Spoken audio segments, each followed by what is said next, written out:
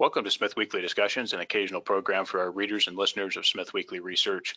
Please note this program is a private discussion and everything contained herein is for entertainment and educational purposes only. With that, we hope you're in a comfortable position, along with your favorite beverage, to enjoy the discussion. We remind our audience to examine the show notes attached to each of our shows to better understand how our program functions. Before we get into our discussion, we want to say thanks for questions coming from our audience at Smith Weekly, including Sandro C., Andrew W., Jim S., and Todd A. Wayne Hiley is back on the show today. Wayne is Managing Director and CEO of Peninsula Energy, a U.S.-focused uranium project developer and producer advancing and optimizing the Lance ISR project in Wyoming. The company is listed on the Australian Securities Exchange under the symbol PEN and also on the U.S. OTC markets under the symbol PENMF. Wayne, thanks for coming back. How are you, sir? It's my pleasure, Andrew. It's good to be joining you today. Well, Wayne, how about the uranium market here? What are your thoughts? Well, as we speak, we've seen some softening in the spot market recent days. I think that's on the heels of Cameco announcing that they're done with their buying program for this year. They've been buying a lot of material in the market to offset the production losses at Cigar Lake. With Cameco exiting the market, they were probably the driving force in the market for quite a while, and the softening would be expected. But also, it's really important to note that the price that what we were seeing was largely the price at Cameco's Port Hope facility, where the majority of the volume of the spot market was taking place to. Again, driven by Cameco's buying. And there was a big price differential between the price at Cameco and the price at the other free market Western conversion facilities.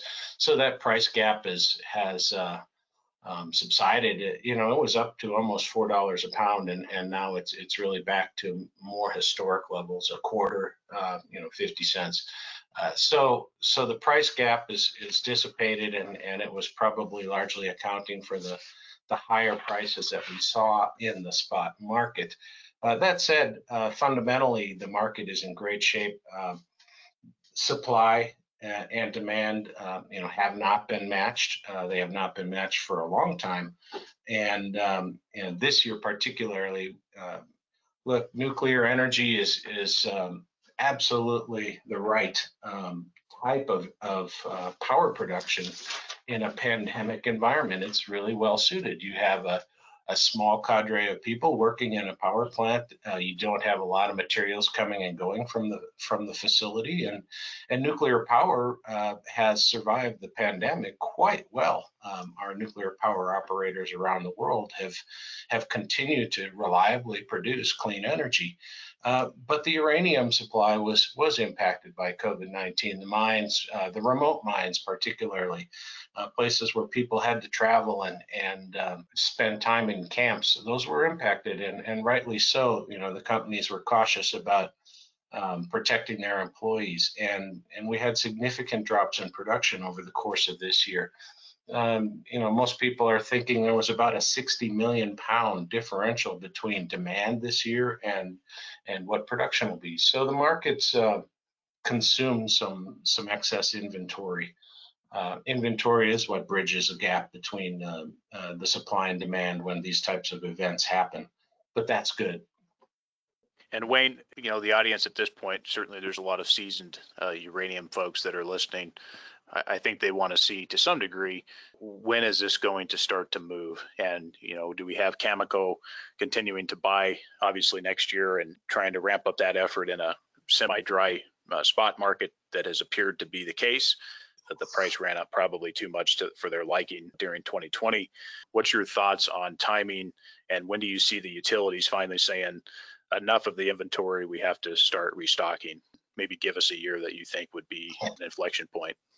Yeah, if you take a real deep look back, you'll realize that inventories have been bridging the gap for a very long time, probably since 1990. There's been a difference between production and demand. Demand continues to grow. 1.5–2% annually, and it's expected that in the next decade or so we'll see demand growth as much as 20 million pounds a year. Pretty predictable because the number of developing new nuclear facilities and the number of retiring nuclear facilities is a fairly predictable number. At the end of the day, mines, on the other hand, are depleting. There are mines which are going to go offline, either because of price or because their mine is depleted. And I recently heard a presentation. It was a very good presentation that suggested that by 2035, almost 70 million pounds per year of annual production will be coming offline out of the 140–150 million pounds a year of production capacity. So that creates a gap in the coming decade, 10–15 years, that may be as much, with growing demand and decreasing primary mine supply from the existing mines. It's 100 million pounds of gap. It can't last forever. The utilities look forward. They contract for their materials. Most of the U.S. utilities and the European utilities, they carry an adequate inventory, and they have a fair book of contracted materials. In the near term, they can go long periods of time without going to the spot market, particularly to buy. They use the spot market as a opportunity to purchase material when the price is right, but they don't have to be in the spot market. And sometimes focusing on the spot price is the wrong thing. The TradeTech long-term price for uranium is $39, while the spot price is closer to $30. There's a reason for that, because the utilities, want security of supply, and looking forward, seeing the trends, the macro trends, the fundamentals, security of supply is going to be a very big issue. The world, bottom line, needs some new mines to come on. It also needs existing mines that are idled to come on. Probably the price point for existing mines to be incentivized to be put back into production is around $40, and the price point for new mines to be put into production is well over $50. So time's coming. We've got a diminishing available mobile inventory in the world. The utilities have material that they need. They're not forced to come in the market quickly, but I think they will. I think they'll come into the market, Andrew, and in the coming 3 to 6 months. I think this year is probably a lost year, but early next year we'll start seeing utilities implementing their buying strategies on the heels of the world recovering from all of the COVID issues, just normalizing again. Yeah, certainly some interesting set of circumstances that we have, and I think it's more of a supply-driven story at this point rather than the demand side. I mean, the demand is there, it is growing. However, I really think this is turning into a substantial supply story for uranium. Well, let's get into the company here, as it's been about a year, actually right at a year, I think, Wayne, since we last spoke. So since you guys have raised about 50 million Australian through 2 different placements, December 2019 and June 2020, substantial issuance of shares and dilution. You used about half of the funds to pay back company debt, and you're debt-free now. Congratulations on that. The share price remains at an all-time low. What are your thoughts, and how much runway do you have with the remaining capital here? Well, my thoughts are that fundamentally the company needed to emerge debt-free. The debt was holding us back from the opportunities that we had in front of us. We were servicing debt with shareholder money, to the tune of $4 million a year.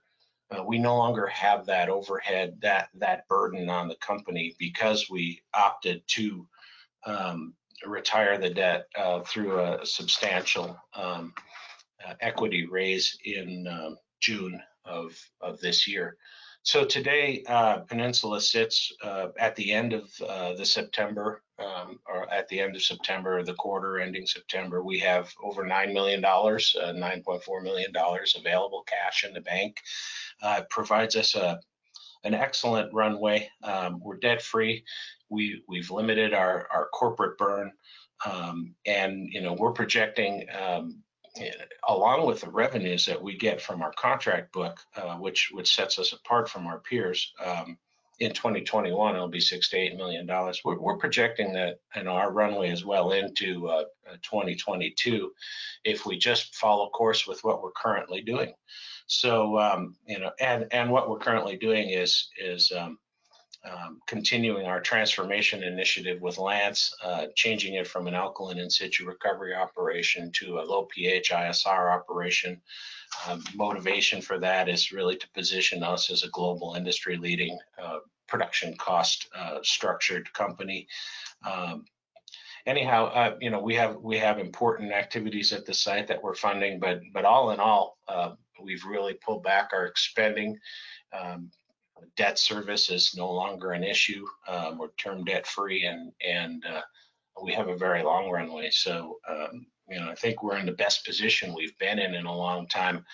I acknowledge that it did take some pain from existing shareholders, and that the equity raise was a difficult process. But you look at Peninsula today, and you say, wow, they've got everything in place. The share price should be doing much better than it is. And I think we're just in a period of time now where shares that were issued are finding stable hands, and that's an important part of the post-equity raise phase of the company. So I see good things moving forward. We're well positioned.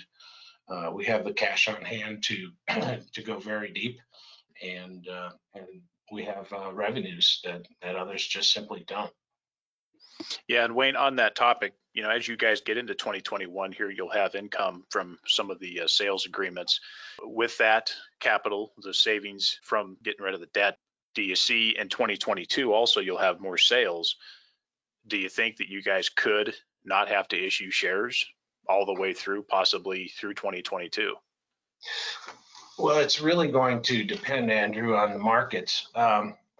We will need some capital as we ramp up the project, and we intend to be a producer, excuse the colloquialism, more sooner than later.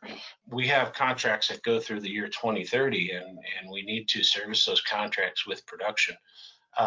So, sitting and just simply buying in the market and providing uranium to the contract is a good strategy for a period of time. Now, next year we're going to do that. We've contracted to purchase over 400,000 pounds of uranium, and that's going to go into our contract sales and net us $6 to $8 million for next year. 2022, we could do that again, depending on the uranium price. But ultimately, we're going to be a company that's on the move, getting ready for production, and that is going to take a little more money. It could come in the form of debt. We don't have any commitments on how we'll raise it, but it's actually a relatively small amount of money, and we can talk about that in detail. Some of the shareholders have been disappointed with the dilution. Some folks have said that it looks like, Wayne has raised more money and has gone back to sleep, no updates, poor form. Thoughts on this, and how are you managing the company progress in these? The fact is, it's still stagnant market conditions. What's your thoughts there? Well, exactly. When the uranium market does take off, we're one of the best positioned companies now. We're not sleeping. We're truly working hard. We've initiated a field demonstration.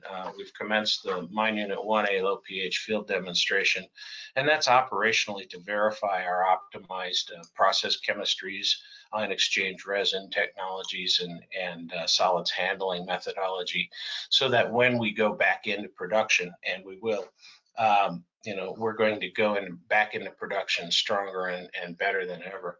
So, the field demonstration today is not generating news flow. We just commenced the demonstration in August. It takes several months to get the the field chemistry to the proper chemistry for uranium extraction. So we don't expect news flow at the moment out of the field demonstration, but perhaps as initial results become available, later this quarter, we may release some information or early next year. The operation is going exactly as planned to date, and the operation of the field demonstration, and the company is far from resting. We're taking the opportunities that are in front of us and moving forward with them rapidly. Yeah, and I think it would be good, as much as possible for you guys to demonstrate that progress in an anticipation that the share price can get up before, obviously, the next capital raise that happens. What are your thoughts on your confidence level of getting everything optimized, and when the time comes, spending the CapEx and really seeing this project get up to nameplate capacity? Wayne, what's your thoughts on your confidence level there? Well, we did a feasibility study in the fall of 2018. That's now 2 years old, and the feasibility study was, about the potential of low pH at the Lance projects. Since then, we've worked almost continuously in the laboratory to continue to demonstrate some of our assumptions. Our assumptions have been validated, and the low pH chemistry has really proven to be effective in both enhancing the recovery rates and giving us very good recovery economics, our uranium costs, production costs in the laboratory scale. Then we did a field leach trial in 2019, and that field leach trial was an effective demonstration that indeed low pH chemistry could outperform the alkaline chemistry in which the mine was originally built. So, the demonstration, the field trial that we did was in an area that had previously been mined effectively to exhaustion using the alkaline chemistry. And when we applied the low pH chemistry, we had a lot more uranium recovery, as expected, because the alkaline was able to bring out about 50% of the uranium, and the low pH chemistry really brings out considerably more. We're looking at 80 to 90% recovery in the field there. The new demonstration, which we're running today, is in a fresh mining area, never been impacted by the alkaline chemistry, and it's a really important demonstration to verify that our chemistry is good. But I think my confidence on everything that we've done, both in the laboratory and the field, is very high. We're using good, rigorous procedures and drawing the proper conclusions. This company has come to the right answer for how to mine uranium using in situ recovery at the Lance projects, and it's going to be successful moving forward. The capital investment that we need to move forward with ramping up production initially is only $6 million. So I don't think that shareholders should be, fearful of a large capital raises coming down the pipe. I don't think anybody could put their project into operations for $6 million or less, other than Peninsula. We have existing well fields that we can do exactly what we did in the 2019 field leach trials, and that is to go back in and recover uranium from existing well fields without expending the development costs of building new well fields. And we can have our project up and running in the low pH capacity for a very small capital investment of about $6 million. To take the project to current capacity, which is about 1.1 million pounds per year, we're going to need to develop new well fields, and we'll follow the pathway that the field demonstration today is pointing us to. We'll use the new chemistry there as well, and a new well field will cost $10 million. We need to invest in new well fields for the future to ramp our project up to full capacity. But we're going to be doing that in good market conditions. So every mining company has these sustaining capital needs. ramping up new well fields. Everybody's going to be spending this money. We'll be no different, and we'll be doing it, when the market tells us that the time is right. And when you guys get started, that initial production, and we have, you guys are filling some of those agreements, do you see that initial production level selling into the agreements will be sufficient to take care of company cash needs and also potentially partially finance those new well fields? Do you see that is of an economic profile that's going to work? I think that we can commence operations and get some good demonstrations and experience under our belt and rebuild the confidence of the shareholders that the low pH indeed is going to work, and then make the decision towards new well fields. But operating costs, cash flows against our contracts, the margins are not going to be long term what we'd want. If we're producing at a 500,000 pound per year rate, we're going to be closer to break even than generating large margins on our current contracts. Now, that's not to say that we couldn't write some new contracts in a more robust uranium market that generate better revenues for us. As you guys get going, talk about just briefly, you guys had bought a little bit of uranium in the market this year and also plan to do next year. With your guys' with where the spot price is, where you can get that uranium material, talk about just the trade-off between where you guys could be on production, total cost standpoint on production versus, going into the market and buying uranium at, call it 30 a pound, and then turning around and selling it, at your guys' agreed price, which I think is it's roughly the $50 area. When will that start to just say, forget about the spot market, let's just focus on getting that 500,000 pounds per year production? Right. Well, our feasibility study in 2018 projected an all-in sustaining cost of about $40 a pound when we're producing at 1 million pound per year rate. And that feasibility study really is still valid. All the work that we've done subsequent to the feasibility study has validated those assumptions, and really it's a robust and high quality feasibility study. The assumptions we made back then were proven to be very good assumptions. So with the market in the low 30s today, we could still acquire product in the market at a price that's $10 a pound more than or less than our all-in sustaining costs for production.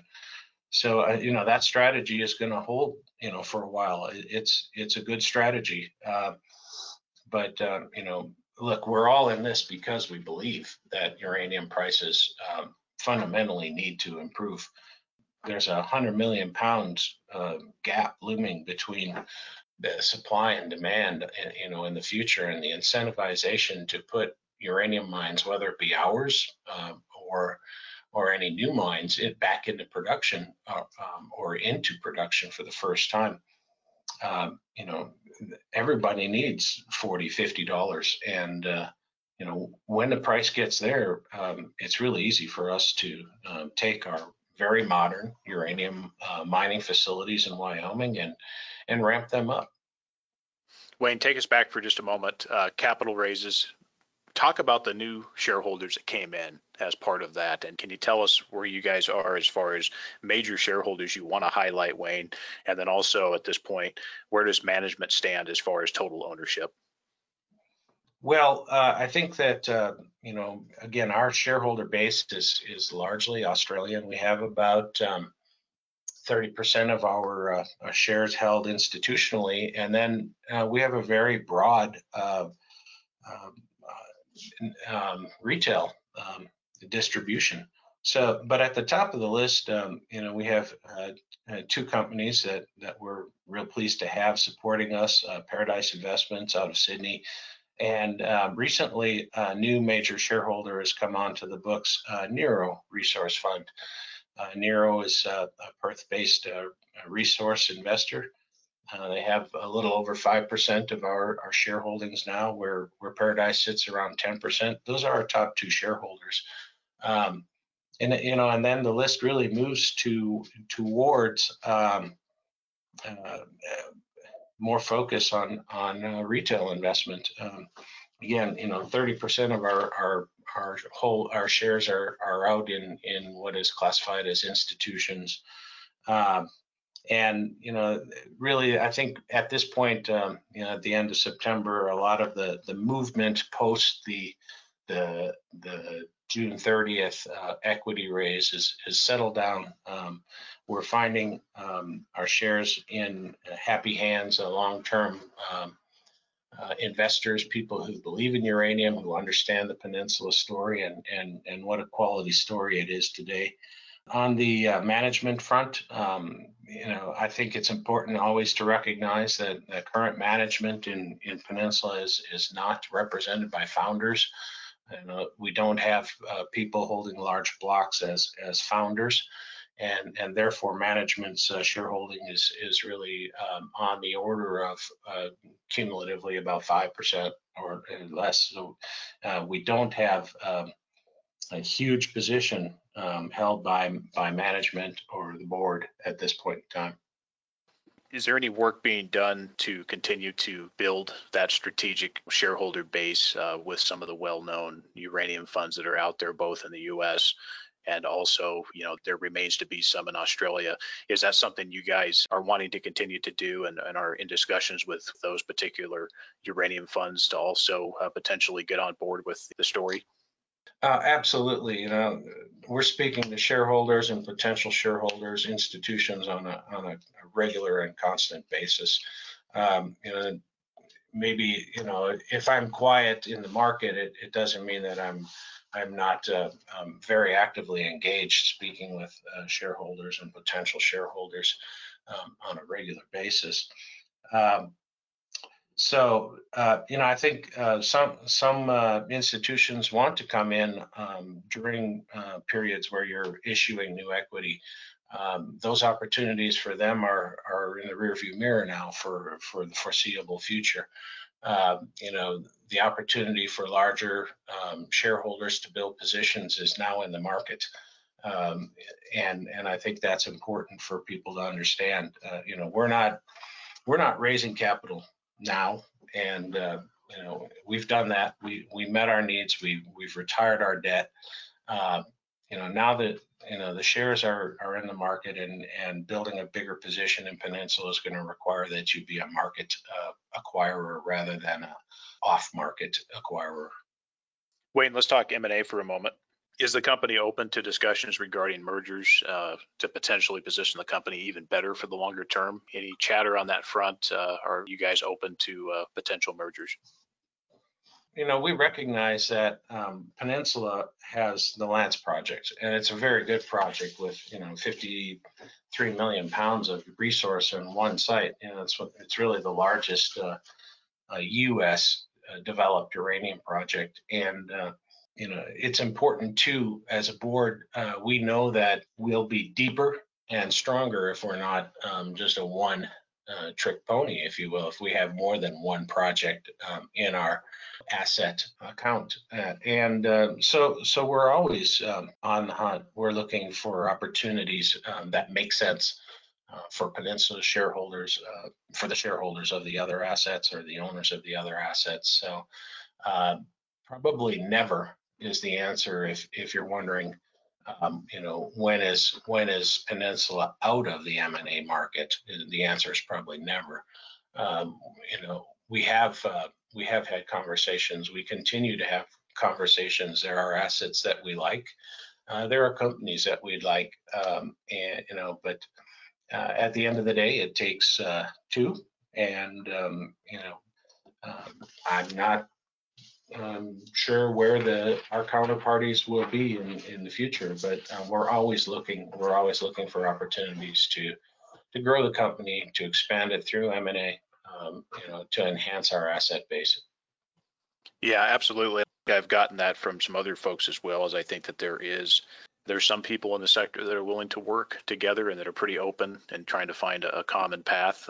But then I think also there's a lot that are fairly proud and stubborn, looking at other companies and, in my view, doing what's best probably for consolidation purposes and for long-term value. One of the challenges to M&A today is that a lot of the companies that are prominent in the space have their full share of idle facilities. And nobody needs to add idle facilities to their accounts right now. I mean, growth is good, but not growth for growth's sake alone. In a bullish uranium market, everybody's going to want to have what we have, which is a fully capable production asset. And we're going to want more fully capable production assets. But today, where the vast majority of the junior companies are sitting in idle or development stage, production isn't necessarily the attribute that, or production ready isn't necessarily the attribute that everybody seeks. I can see that side of it. And then, of course, the other side, too, is the bear market, low valuation acquisitions. And we see this not just in uranium, very little actually, but, we see this in other natural resource sectors where significant value can be had because assets are going for nothing. And of course, that requires a longer view, and it also requires capital. And I think that's where the sector is a little bit starved, certainly on the capital front. But hopefully there's some good marriages out there that can happen. And I think that the value to see that is good rather than high level late stage market acquisitions, which of course result in overpaying for stuff, as you and I both know. We've seen that in the past. Well, let's talk a little bit about personnel for a moment. Wayne, you had, I think it was July, you brought on Ron Chamberlain as your CFO. Your thoughts on Ron and what he brings to the table at this stage? Well, first of all, I'd like to thank Dave Coyne, who was our CFO prior to. Dave has moved on to working with another company and what he saw as greener pastures, but Dave did a stellar job for the company, and Dave has remained on the company as a non-executive director. So we're real pleased to have the ongoing contributions and support of our former CFO. Ron Chamberlain steps right in and fills the seat quite capably. Ron was previously CFO at a uranium peer, Vimy, in Australia, and prior to that, he was with one of the significant names in the uranium space in their formative days, Paladin. Ron was CFO at Paladin while Paladin was growing to become, the developer of Langer Heinrich and Kayelekera projects. He had a full plate, and he has over a decade of experience in uranium mining companies. He has project experience in the United States. The last company he was with was a company here in North America.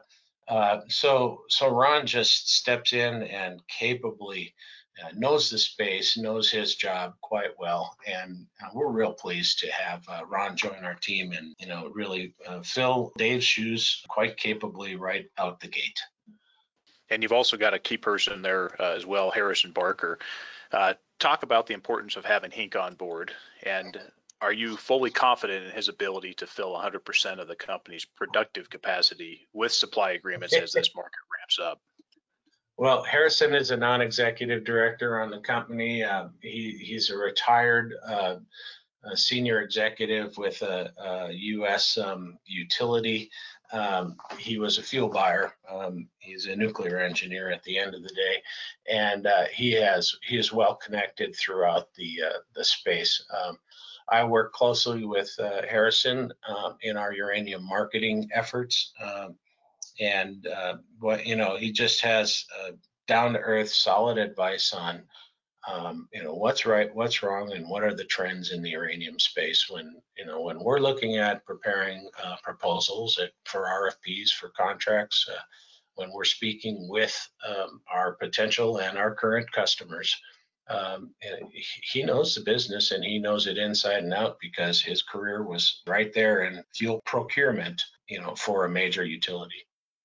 Yeah, and Wayne, certainly, and Dustin Garrow speaks highly of him, and I've spoken to him a little bit, and seems like a fantastic gentleman. Talk about the utilities for a moment. Obviously, he's got relationships that are still there. What are the discussions with utilities at this point? And in your discussions with Hink, what are fuel buyers doing right now, and do they have any concerns with this market? No, I think, field buyers generally, look at the market and say, well, the soft market, the spot price is soft. And we can acquire uranium in the market at desirable prices at any point when we want. They're comfortable with the prices where they are. They recognize that the prices are not high enough to incentivize new production, and at some point in time, those prices have to go up. But I think the conversations with the fuel buyers is more on the order of we have what we need ordered through contracts, and or we have the ability to pick up what we need in the spot market at prices that are preferable to long-term contracting prices today. So it is going to take a swing. It's going to take a momentum change for the prices to move upward on a long-term fundamental, not on a short-term fundamental. I mean, this year we saw prices go up on production decreases related to COVID. I think everybody could look out the window and say, well, even COVID is not going to last forever. If prices are up today, we can wait. And I think largely the utilities did. I think the utilities, they were in the market some, but for the most part, they sat out 2020. The buying was more driven by the needs of the producers than it was by the needs of the consumers. And so 2020 was a quite interesting year. But going forward, we know that their contract book opens up in the next 2 to 3 years.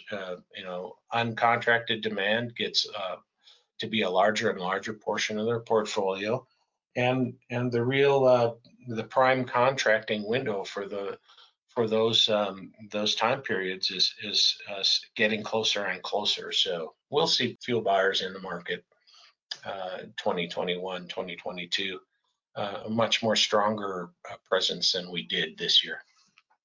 Yeah, I agree, and we're looking forward to seeing those real volumes, which we haven't seen for a long time. So looking forward to seeing real notable volumes come into this market. Well, let's go back to Lance for a moment. Time frame here, Wayne, to complete the optimization and test work and also get the final permit revisions that are needed. Talk about the final milestones here to knock this out and to be ready.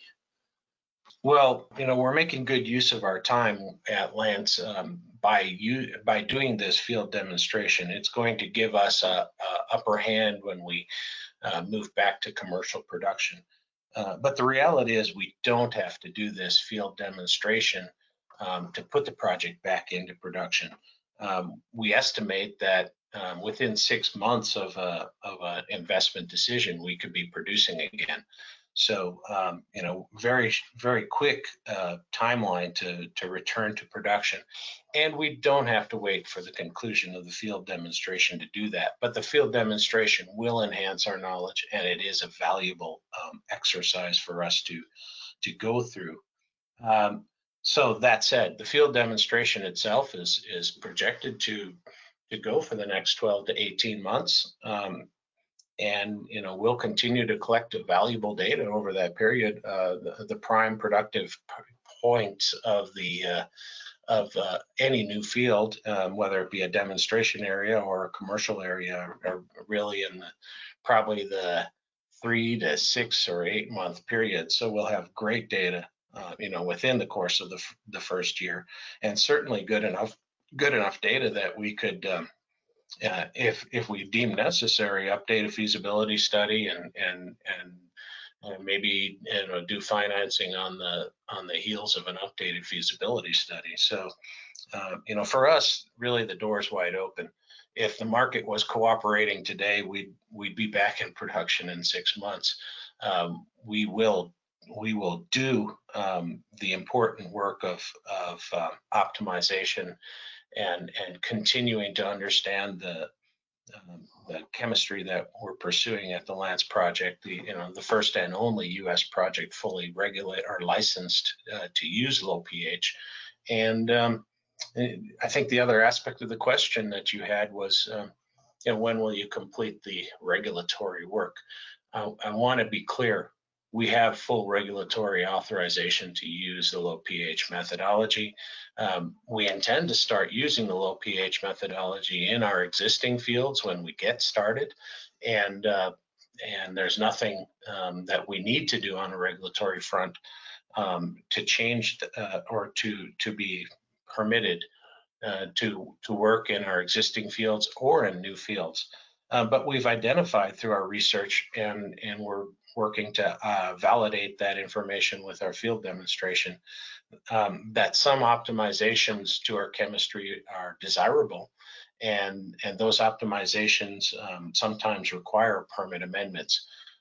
We did submit a permit amendment in the last quarter to the agencies asking for approval to utilize oxidants along with the low pH chemistry at the facility. Now, use of oxidants in situ recovery is nothing new. You use them with alkaline chemistry, but when we initially had the low pH chemistry approved, we didn't recognize the value of the oxidants in our application, and we didn't include it. Today we do. We think that application will move through the regulatory agency fairly efficiently, and will receive the approvals to utilize oxidants well within the time frame that we need it for any future mining activities. It sounds like, you guys will need to, handle the capital there to get through sufficiently here to a better price point to, to get that initial production going. And it sounds like once you guys make that decision, in part based on market price, that you guys can be up and rolling in 6 months. So fairly quick turnaround on that. We'll talk a little bit about resource expansion, if there's any plans on that front. Is that being considered now within the Ross permit area, Wayne, or will that only be done once market conditions improve and better cash flows arrive? Well, resource expansion really requires a commitment of capital towards drilling. Really, in a project like Lance or at the Ross area, there's huge potential for expansion of the resources within the Lance projects area. And but we're committing our capital to the low pH optimization work right now. The Lance project has 53 million pounds, 54 million pounds of pure compliant resource. We don't have an urgent need to expand our resources, and it's really not front and center in the company's strategy to expend precious capital today to expand an already large resource. Yeah, I agree. I think it makes sense to start looking at that later once cash flows are rolling in and the market conditions are much better. When you guys start to look at that in the future, do you see that the grades will be pretty much equal to what you guys are catching out there already? It seems likely. The trends that we have mapped over the project area all have been relatively consistent in grade. Throughout the history of the project, the project grades, and whether it there be in the Ross area, which is the initial permitted area, or the Kendrick or the Barber areas, which are expansion areas in the Lance project, they all seem to be relatively consistent grades. We have a really nice mineral area to the south of the project in the Barber area. It's been drilled to a reasonable extent and shows consistency with what we have over at Ross. Well, Wayne, why now should potential investors be considering Peninsula Energy at this stage and current price levels? What would you say to potential investors who are listening? Well, I think that folks who are looking for an opportunity to invest into the uranium space should be looking for companies that have the ability to generate cash flow now. We have that. We have contracts. They extend out to the year 2030. We have a good plan to fulfill them. We can utilize those contracts in the periods of poor market pricing by purchasing pounds out of the market and supplying to the contracts and generating premium that way. We can utilize our contracts in the periods of good market pricing, to stimulate our production and utilize our production to grow profitably. Peninsula has a lot of upside potential, and after several years of hard effort, we have now really positioned the company at a point that few others can say. We have maybe 6 months, $6 million investment to be back in production very quick. A lot of people claim first mover rights, but I think that we should be in the conversation with the ability to be back in production in 6 months. We have the cash on hand now and the revenues to carry us a long ways into the future. Fundamentally solid, tradable shares, good liquidity, and probably one of the best positioned uranium companies out there right now. And Wayne, the best way for investors to reach out to you and to the company? Well, certainly we have an easy email to remember. It's info@pel.net.au. I get those emails. I respond regularly and consistently. Happy to have that. Go to our website. We'll be releasing a fresh look up website in the coming days, probably before the end of the month of October, maybe even concurrent with the release of this interview. And, come and look at our website. It has all the contact information you need. That's www.pel.net.au. We'll be happy to respond to any inquiries that come to us via the website or email. Okay, Wayne, and you're just a few hours from the project itself. Are you taking visitors at your house? I am in Casper, Wyoming, U.S. Mountain Time. So even though we're an Australian listed company, you have the opportunity to talk to myself in North America or Ron Chamberlain in Perth, Australia. So depending on where you're located, we have somebody on the job almost 24/7. And yes, I'm very amenable to conversations with people around the world at pretty much any time of day, because travel restrictions and just the minimization of travel. Like I said, I've been zooming around the world and happy to talk to anybody at pretty much any hour. Excellent. Well, Wyoming's a nice place to be and really a fantastic state with not a lot of folks running around. So that's an extra bonus. Well, Wayne, it's been good to chat. Thanks for the update and keep up the effort. And we're looking forward to seeing value come soon. Thank you very much, Andrew. It's been a pleasure.